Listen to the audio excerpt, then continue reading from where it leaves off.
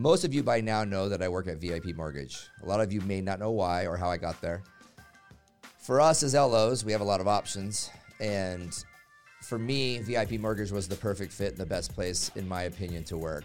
So if you have any questions about VIP Mortgage as an LO, or if you are a consumer and you're looking for a mortgage, you can reach out to me on social media, or you can reach out to anybody else that you may know at VIP Mortgage. And our website is vipmtginc.com. I'm excited to welcome our first nonprofit guest.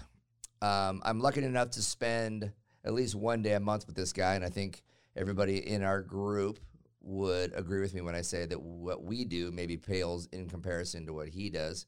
He works for a company called Excel, and it's a private nonprofit organization, and they focus on children and adults with developmental disabilities like autism.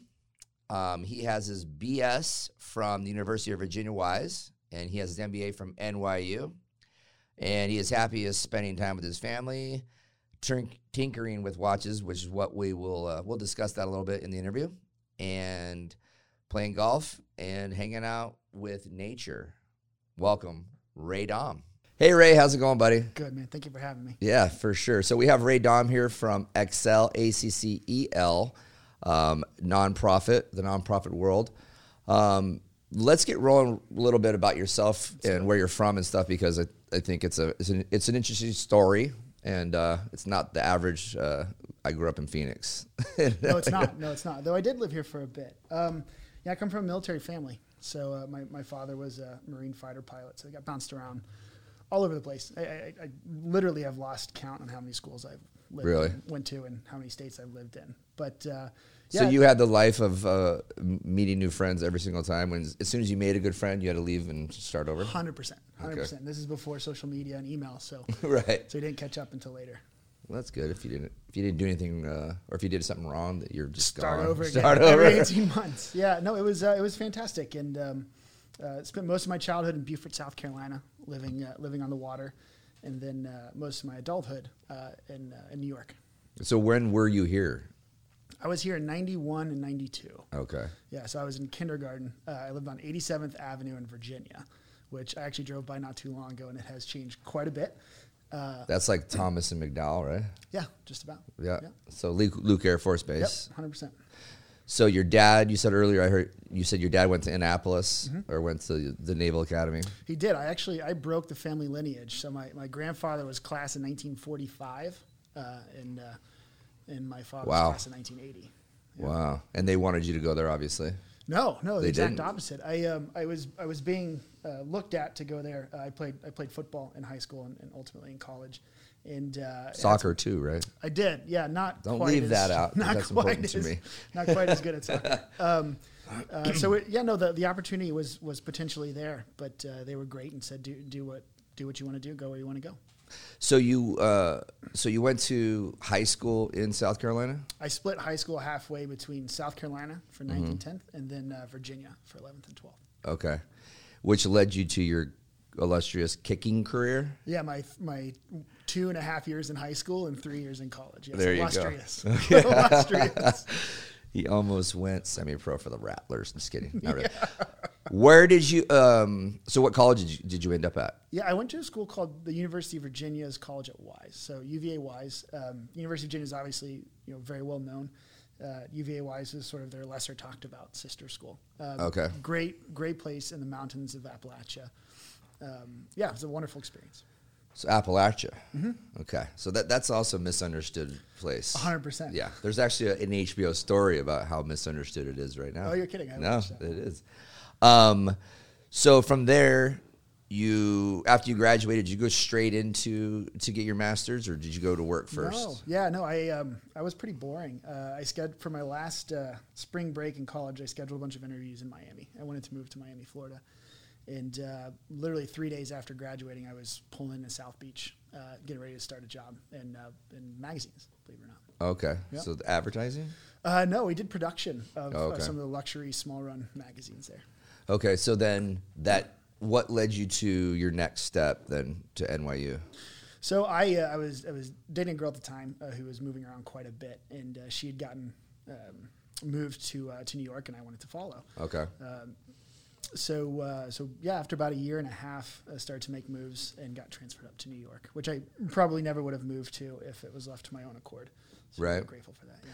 So while you were working, you just thought your next step was you just felt like, I just want to get a master's. Did you always know you were going to get a master's degree? What kind of student were you? Were you a good student? Oh, I was a terrible student. Okay. Yeah, my mom actually brought this up. I'm 34 years old, and 2 years ago, I think it was. Yeah, you too.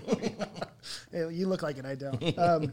Actually, it was. Yeah, I think it was 2 years ago. My mom just literally told me, "You never applied yourself, and it always disappointed us." Not like in like a mean way, but just like as a matter of fact. Yeah. No, I worked. I always worked really hard in school, but I never really applied myself. I finished college in 3 years, which I was grateful for, not graduating during a recession, which was really nice. 2007 was much easier than 2008.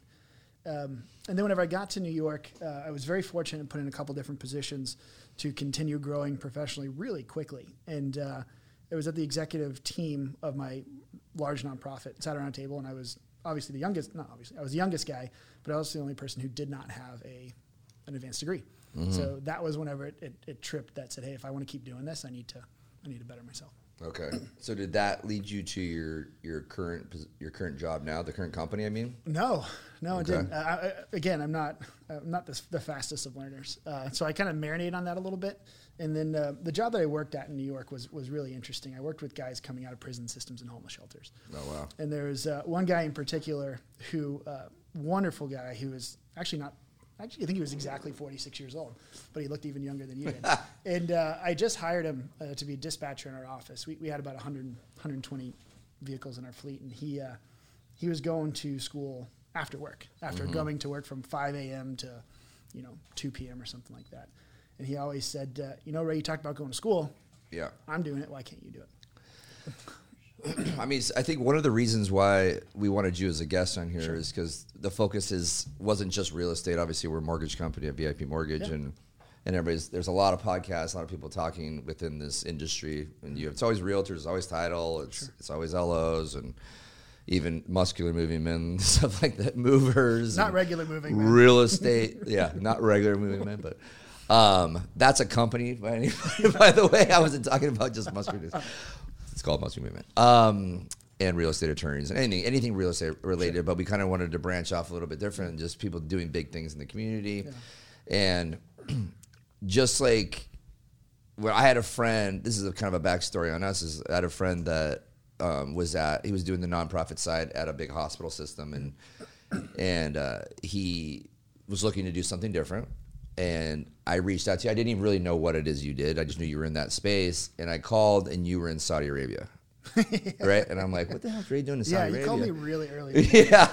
I'm like, hey, I know you're in this space. I don't know what you guys are looking to do, but he wants to stay in this business. And that led me to, go, holy crap. I didn't realize that I knew you worked for a big company, but I didn't really know what it is exactly you guys did. So let's talk a little about Excel and like what you guys do.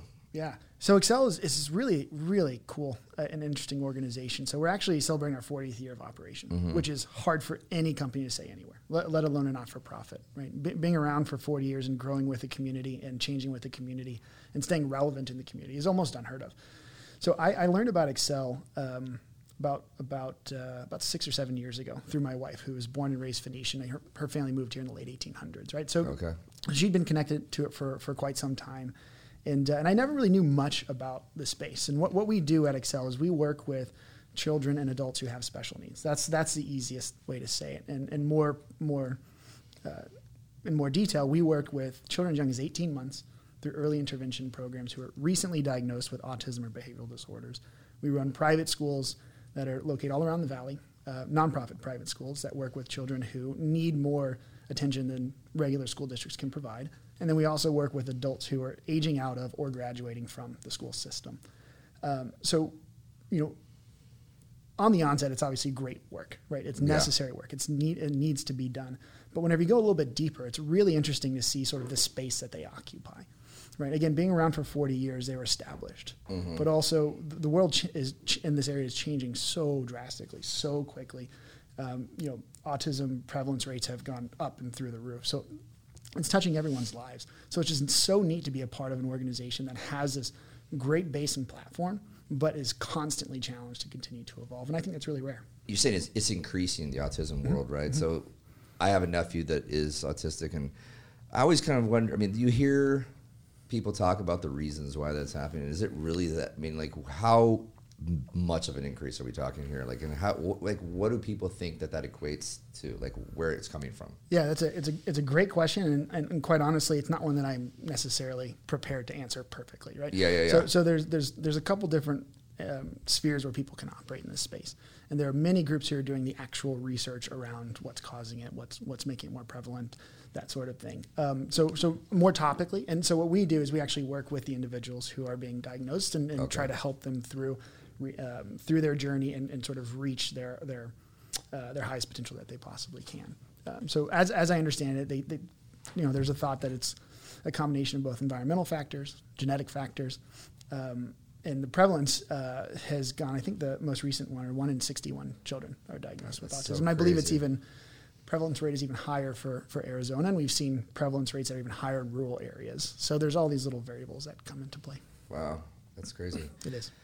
So moving into the Saudi Arabia situation, so get a little touch on that a little bit, because that's super interesting and what I know a little bit about this. So the answer is really cool. Yeah, no, I appreciate you asking. When I talk about sort of continuing to evolve in the community, it's been so neat to see our community also evolve, right? So we were approached back in 2018 by Saudi Aramco, which is the largest company in the world. I think they flip-flop market cap with Apple every once in a while. It's petroleum. It's oil and gas.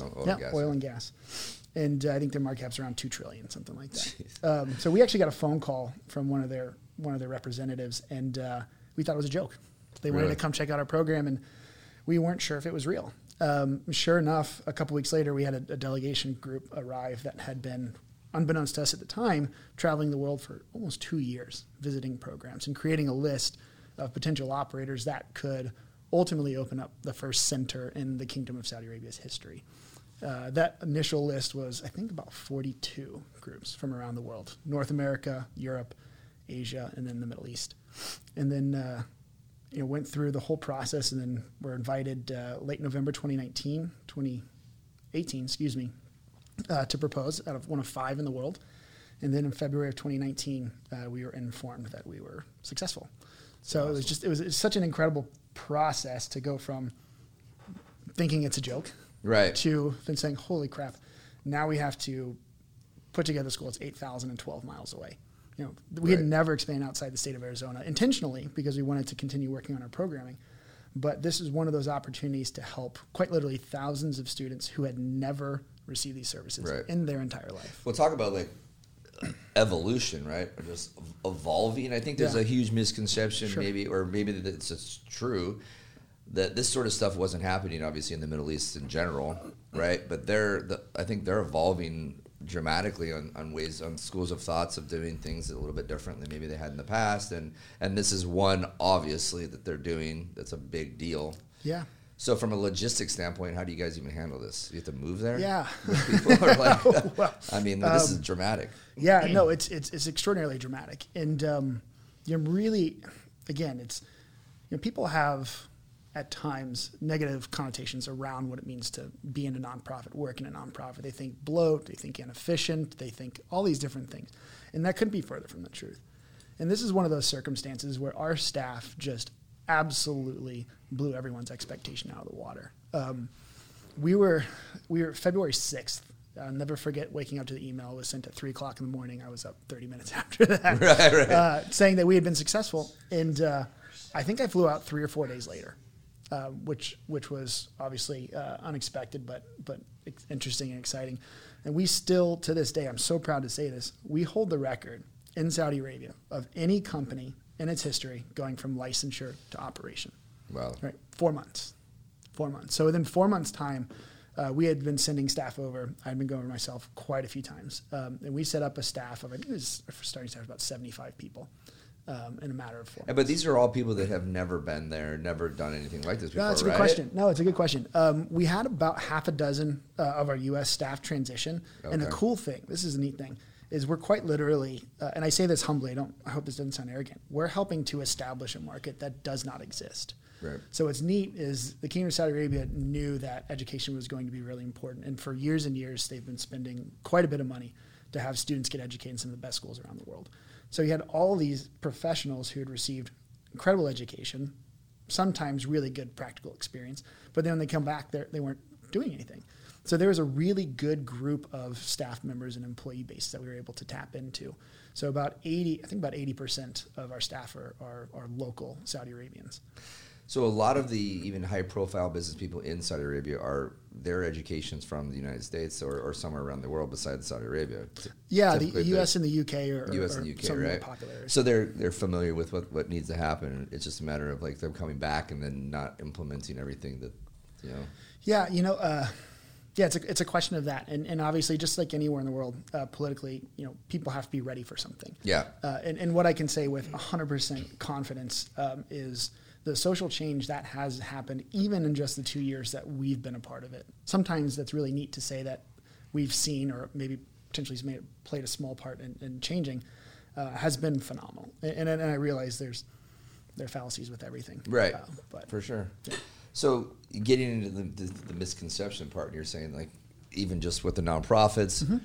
So you walk into the room, like, is there like an instant judgment on you? The slick guy coming in, you know what I'm saying? Have you dealt with any of this in the nonprofit world?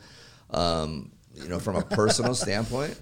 It's a good question. It's a real question. It's a real question. Yeah. No, and I'll answer it honestly. I think a lot of times it's a foreign thing for people, right? The nonprofit sector seems foreign. I think it's actually the second largest employer after the federal government, which is it's a pretty neat statistic. But typically how I see that manifest itself is if someone asks me what I do, and I say I work in the nonprofit sector, I don't always say I'm the CEO of a company with 450 staff members, right? Right. I say I work in the nonprofit sector. A lot of times the conversation stops, and that's fine because it's foreign, and a lot of people don't know that second follow-up question, and I'm not equating nonprofit with this, but I have a really good friend who's an astrophysicist, who's a PhD who worked on the Large Hadron Collider in Switzerland, and once he says that, smart, super smart, and when he walks through the door, it's like, I'm not going to ask you anything. Right. Just not going to go anywhere. Right. So that's I think that's how it manifests itself, and it's never intentional, it's never malicious. It's just different. Yeah. So going back to where your mom said that you weren't applying yourself, and even though you went through college in 3 years, and then you ended up at NYU, you were still kind of I'm sure you accidentally kind of got into the nonprofit world at one point, and you ended up really liking it, or did you mean like, hey, when I grow up, this is what I want to do? Yeah, no, you just gave me goosebumps. So it was intentional. Okay. I was kind of an idiot in 2008. I was 22 years old, and I quit my job in New York as a 22-year-old, right in the height of the recession taking form. And I was responsible enough to have 5 or 6 months where I didn't have to rush to get a job, and I really started to think about what I wanted to do. And growing up on military bases my whole life, you're kind of sheltered from things, right? Extreme poverty, just not really a thing. And South Beach started seeing that. And then when I moved to New York, obviously it's right in your face. And it was one of those things that really started sort of tugging on my heartstrings. And I was fortunate to find a company called the Doe Fund that worked with gentlemen coming out of homeless shelters and prison systems, where I could make a difference working with those guys, but applying the business acumen skills that I at least thought I had at the time. Right. So not necessarily the counseling and the social work, but the more business side of things. So that's what initially got me into the space. And then after finishing NYU, I had these big grand thoughts of going in and being this big shot and making tons of money and all that sort of stuff to pay my really expensive school bills that I'm still working through. But I took a job with a private equity-owned marketing company right after business school, in a turnaround effort, and loved it. Great work, good people. But I'll never forget sitting in a meeting where I had that. It was 2 months or 3 months into it, where I just had that gut reaction. Said I need to get back in the mission-driven environment. So I made the conscious decision, and that's actually what brought me to Excel.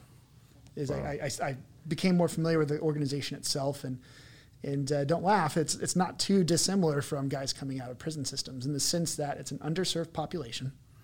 a lot of the kids and the adults that we serve don't have a voice, or their voice isn't listened to. Yeah. And they have to fight for everything that they get, nonstop, all the time. And that's an exhausting existence. And it really mirrors that of gentlemen who found themselves in the prison system, sometimes more than once. Right. And just were trying to make a life. I mean, that's a young person's, I mean, you were young to make that, like, life decision, knowing what you wanted to be when you grow up, basically. I mean, to be honest with you, maybe, were you 24 at that point? 25, maybe? When did I graduate? I mean, you're only 28 or 29. Okay. Yeah, 28, 29. Yeah. That's still, like, you know, I think people are still trying to figure out what they want to be when they grow up, you know, even at my young age. So moving on, so you went to New York, you met your now wife. Yeah. Okay. Much better half. Yeah. And you didn't have to answer so quickly. Jeez. No, I mean, you guys are both good. So then that brought you back to Arizona. Yeah. And from here, so you're the CEO now. Yep. But you weren't, did you come here to be the CEO? Or? No, Okay. well, you know, it was part of the potential conversation. Okay. The CEO had been there for 25 years, and she was a absolutely she is a phenomenal woman who has built the organization to what it was when I took over. But I started off as the chief financial officer and worked in development as well. And then about 2 years into that is when the board decided that it was time to make it. She decided it was going to make a transition, and the board was supportive of my taking over. When having conversations with my real estate partners, one of the things I always ask them is, how organized are you? Do you have a CRM system? Or do you have a drip campaign? Are you staying in contact with your referral partners, your clients, etc.? And a lot of agents do not, or they've gone through multiple CRM systems. I found a really good CRM system that I recommend. It's called Escrow, the letter S, grow. And immediately you're going to see an impact in your business just because of the automatic campaigns that are already pre-written for you. It's a great system, great system, easy to use, because I think that's one of the problems that people have.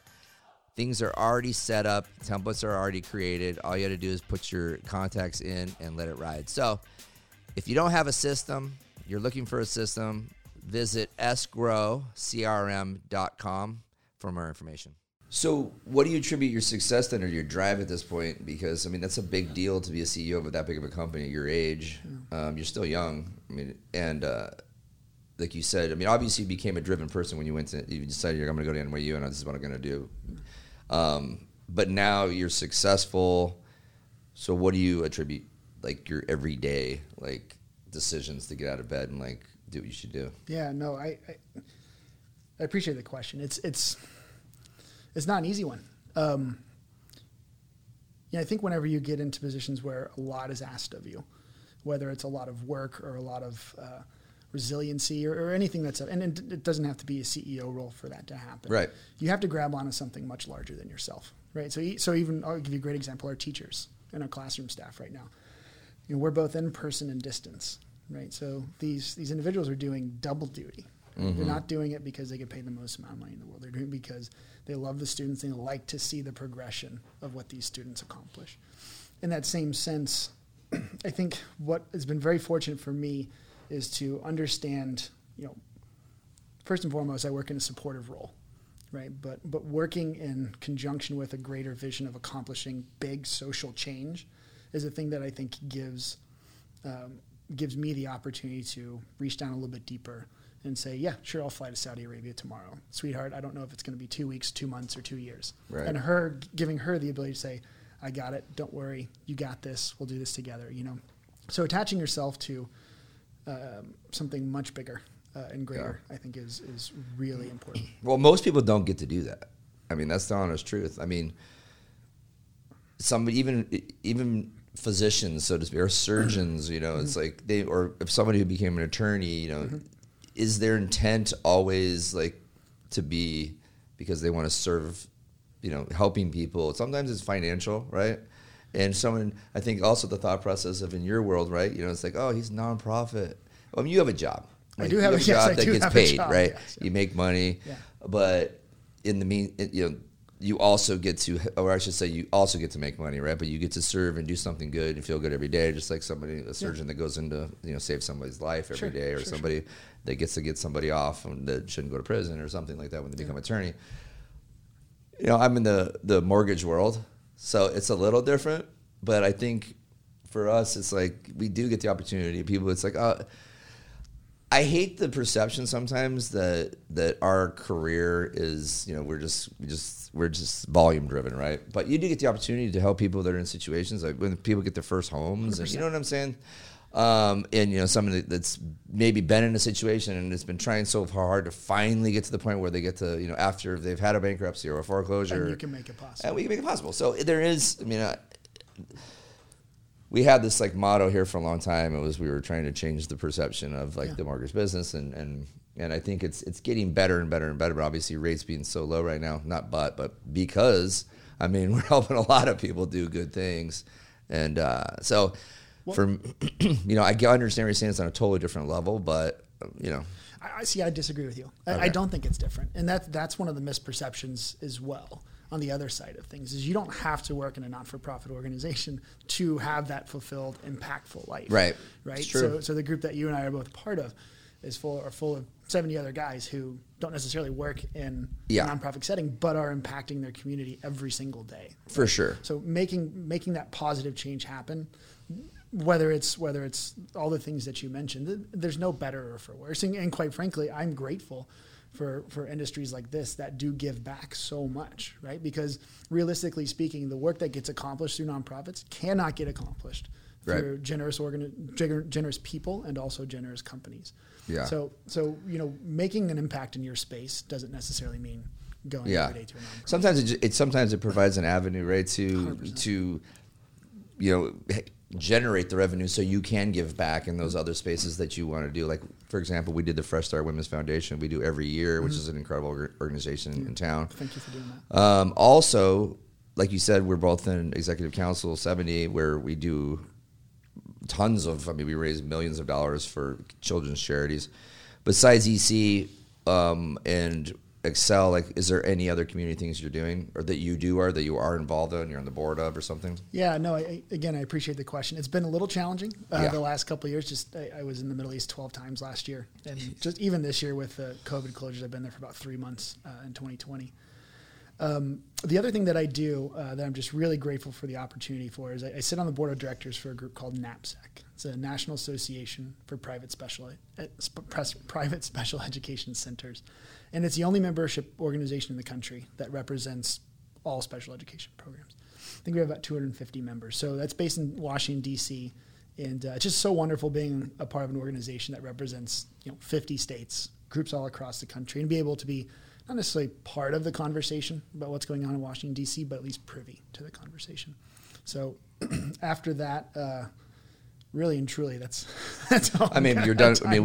How many do we have? Like 138 organizations that we're a part of together. So something like that, 137 or something. Yeah. So there's a lot of things, and I think the more and more you do it, the more fun it gets, and the more you want to give back, and the more you want to find a way to raise money for organizations. And so, in your do you have a mentor, or in your particular space, or somebody that you admire? Yeah.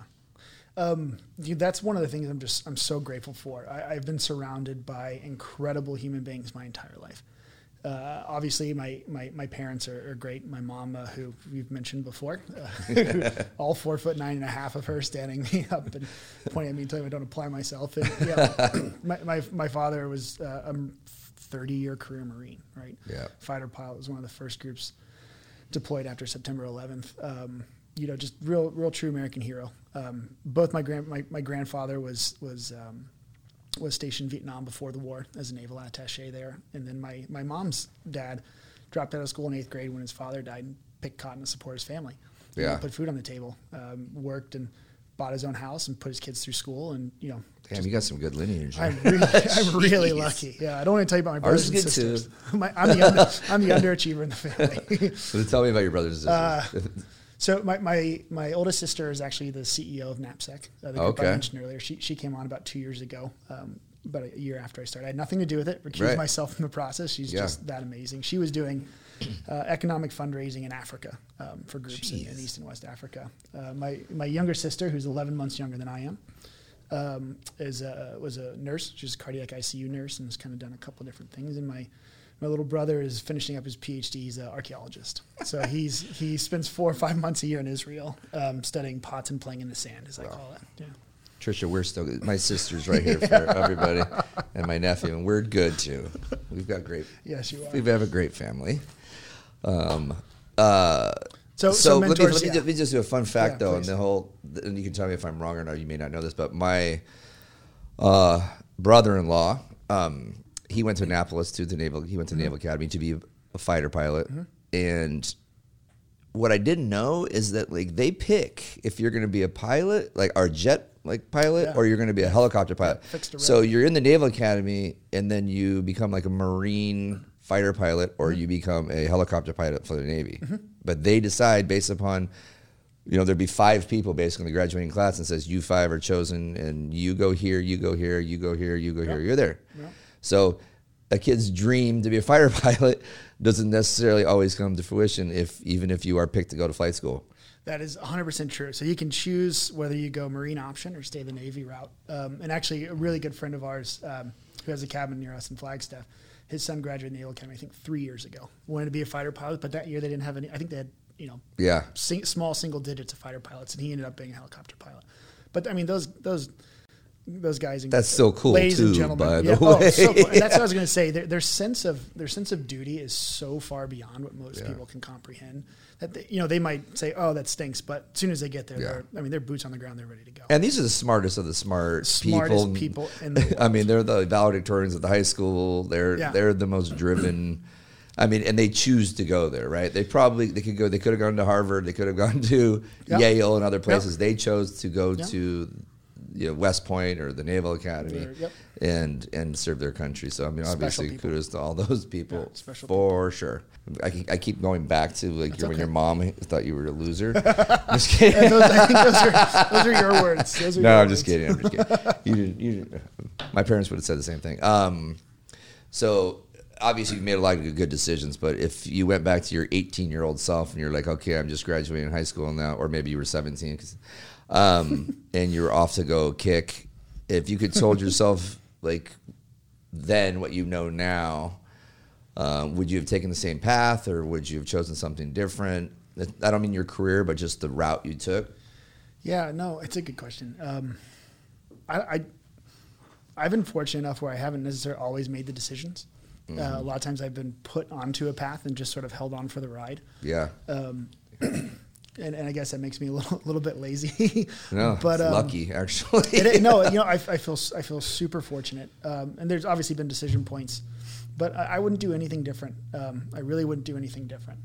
You've done you've done a lot. You have a lot to go. You're still young in your life, and I think the question is is there something on your bucket list? But let's just define the bucket list real quick, because this actually came. I went on a trip with Jay here and some other buddies. We flew to Chicago to go to watch Monday Night Football. And it was the Packers Chiefs, and we went to the Notre Dame UMass game, which wasn't a big. UMass wasn't good, but it was still we wanted to go to Notre Dame, so we flew into Chicago, took a car up to South Bend. Then went and played golf at Whistling Straits the next day, and then we watched Monday Night Football at Green Bay. Anyways, so I post this of the whole thing, bucket list, and some older people were older people meaning some of my dad's friends. They're like, that's not a bucket list. A bucket list is meaning that you're dying and you're doing something right before you die. And I'm like, who said that? That's not. So I know you're not dying. He's healthy, everybody.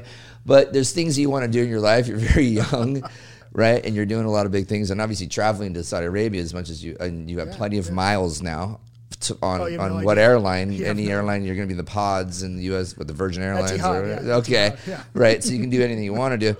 But there's multiple things you probably want to do in your life. But what are a few things, or one thing, or what's something? Yeah, they're all travel related. Okay. One of the things I never got to do in college was study abroad. So my oldest sister studied in Seville. My youngest sister studied in Glasgow. Seville or Sevilla? Well, I'm saying Seville. Because this sister, she went to Granada. Oh, you did? Yeah. Oh, that's awesome. So she went to University of Sevilla, and then my little brother went to school in London. So cool. because I played football in college, I never got a chance to do that. Yeah. My wife studied for a year in Tuscany in Italy. Oh, wow. So it was always not something that was a part of my college journey. Dude, shout out to your parents, for God's sakes, man. They have just done we were a so good lucky. job with you guys. No, we were lucky. They have, God, the opportunities your kids have, or your brothers and sisters have had, and you, it's amazing. We're lucky. So I think everything revolves around travel. And my wife is one of the most interesting people ever, and she's a level 3 advanced sommelier, so she's a wine expert, and she's a 200-hour yoga instructor, and she was supposed to do a 300-hour this year, but Bali shut down. So she's just started traveling again. I just started traveling again. To your point, we've got more miles than we know what to do with. So I think a couple things on our list is we want to locally, we want to go up to oh gosh. Seville? No. Montana, Whitefish. We want to go to Whitefish. That's not, is that Montana? Yeah. Yeah, thank you. We want to go to Whitefish and do the whole thing, come back through Yosemite. Stuart just did that, by the way. Oh, really? He took an RV, during spring break. That's what we want to do. Did it. And then internationally, we want to go spend time in Bali together. We haven't done that. Seychelles is another area that means that we. Where's that? It's off the coast of Kenya, I believe. Okay. Yeah, it's off the coast of East Africa. It's a very quick flight from the Middle East, which is easy for us. That's awesome. But I think one thing we really want to do is we want to do base camp at Everest. Not like the whole way, but just like base camp. Base camp. Yeah, just base camp. Just like so hot chocolate. You want to camp. Yeah. A little higher than normal. Right, a little higher than normal. Yeah. Wow, that sounds like a lot of work, that whole process. But no, that's super cool, though. So I was going to say, so you're about experiences, not material stuff. Yeah. But I do know that that's not completely true because you're a watch aficionado. Maybe not a collector. You have nice watches, but you do that's your thing. I like the butt. I like the butt in there. Yeah. I mean, you're not, spending all your money on not watching. But I like the experience of the watch. So the inner workings, the mechanics, the stories behind it. Yeah. That's what I like about the watch. Not necessarily that it's a fancy piece to show off. Yeah. So this one, for example, this is a 1970 Omega Speedmaster. So my grandfather bought this in 1970. I missed the moon watch by 2 years. And he gave it to my father when he graduated from the Naval Academy in 1980. Wow, that's cool. So I so the story's awesome there. Yeah, and it's actually cool. So he actually gave it to me because he kept banging it on the cockpit of his airplane, and it has an acrylic face, so it actually scratches. So I haven't fixed the scratches. Dude, yet, so you should never. That's cool. So if you could have any watch, what would it be? An A. Lange & Son Grand Lange. Yeah, so Lange & Son is a German watchmaker. So it's one of the few just unreachable watches or whatever you want to call it that's made outside of Switzerland. And it's absolutely beautiful. It's this oh boy, I can't think of the word. Where something is not, the time is here and everything else is here. What's it called? Symmetric. It's asymmetric. That's the word we're looking for. Gotcha. So it's a really neat face. Check it out. Not a lot of people have it. So for the average guy that wanted to say spend $5,000 on a watch, I shouldn't say average guy because that's still a lot of money, but that's not what I meant. But those watches you're talking about are that's really expensive. It's like a car, yeah. So what would you suggest? I love vintage. And for that price point, again, you're getting a cool watch with a neat story. Yeah. So you buy used watch. I've never because you gave Fletcher. Now he's gotten two. A website. One of the things I'm good at, both in my job and outside my job, is instilling passion in people. I've cost him some money, but his newest one is I like a lot. It's the IWC, right? It's IWC Portuguese, which was one of my favorites. Yeah, that one sounds super cool. And that hits around that point you're talking. Yeah, cool. All right, so for every guest starting today. I'm starting a tradition. We're gonna do a little rapid fire. The goal was we were gonna do this, but we hadn't. But we thought we should really implement things. We're getting better and better, and we're doing more things as we go. But so rapid fire questions. What is your favorite word? Respect. Respect. Damn good. This question, we're rewording this question. What kind of lights you up? Lights your fire? What gets you going? Realizing change. The question was what turns you on, but that's okay. It's realizing change. Good choice. Jeez, good man. choice. What's your favorite movie? Aladdin. Wow. Okay. The the animated or the Definitely the animated, but I do have to say the live action one, phenomenal too. What was the last gift you gave somebody? Slow cooker. Slow We cooker. had some new neighbors at our cabin, so they got a slow cooker. I mean, I think that's a good gift for It was an accident. Swarming. It was an Don't- accident. I bought an extra one, and instead of driving it back His to neighbor's Target, not going to watch this. I think I told him. I'm pretty sure. I'm pretty honest. Yeah. What profession other than your own would you like to attempt? Watchmaking. Watchmaking. Wow, that's a good one. Damn, dude. I'd like to just lay things on the table and then go home and have dinner. There you go. All right, man. Well, that wraps it up. Thanks a lot for coming again. This is The Real Talk with Ryan Madrid. Thank you to Trisha, my sister, and my nephew Trey that is on the, what's that thing called? Roadcaster. And he's doing all the background and production. And thanks again to my sisters, who's done an amazing job with my social media. Obviously, Ray, most will definitely. you, right? It's way better than it used to be. And keeping the momentum going. So anyways, thanks again for having us. Thanks to VIP Mortgage. We're actually in the VIP Mortgage building in Scottsdale. Beautiful. Absolutely beautiful. And it's an incredible building. And thanks to Tsunami, one of our sponsors, and Escrow is also one of our sponsors. And check out Excel. ACCEL.org. And where else can we find you besides 35th the internet? Avenue in Peoria, Buckeye, Eastern Province of Saudi Arabia. And What about Tempe, social Bayside. media or anything like that? Yeah, we've got all of our Instagram, Facebook, all that good stuff. And it's just Excel. That's Excel. At Excel. ACCEL. Okay, cool. Well, thanks again. We have Ray Damm. Thanks again, buddy. Appreciate it. Appreciate it. So if you're like me, you haven't been doing a great job with your social media, video, and marketing. I think we all know we should be doing this, but it's not as easy as it looks, and sometimes it's a little intimidating. So I found an app called Tsunami with an X. You can find it on any of the app stores. And what they do is you actually film the video on your phone, and then you send it on over to them. And these are professionals that will edit it, and they'll put a footer and a header, and they'll even give you scripts if you need them. So if it's an opportunity for you to make videos and have it look great, because like I said, these are professional people doing these for you, and they'll even teach you how to upload it to social media, and it'll make you look good, and it'll get you past your hesitation of doing it on your own. So check it out. Tsunami with an X.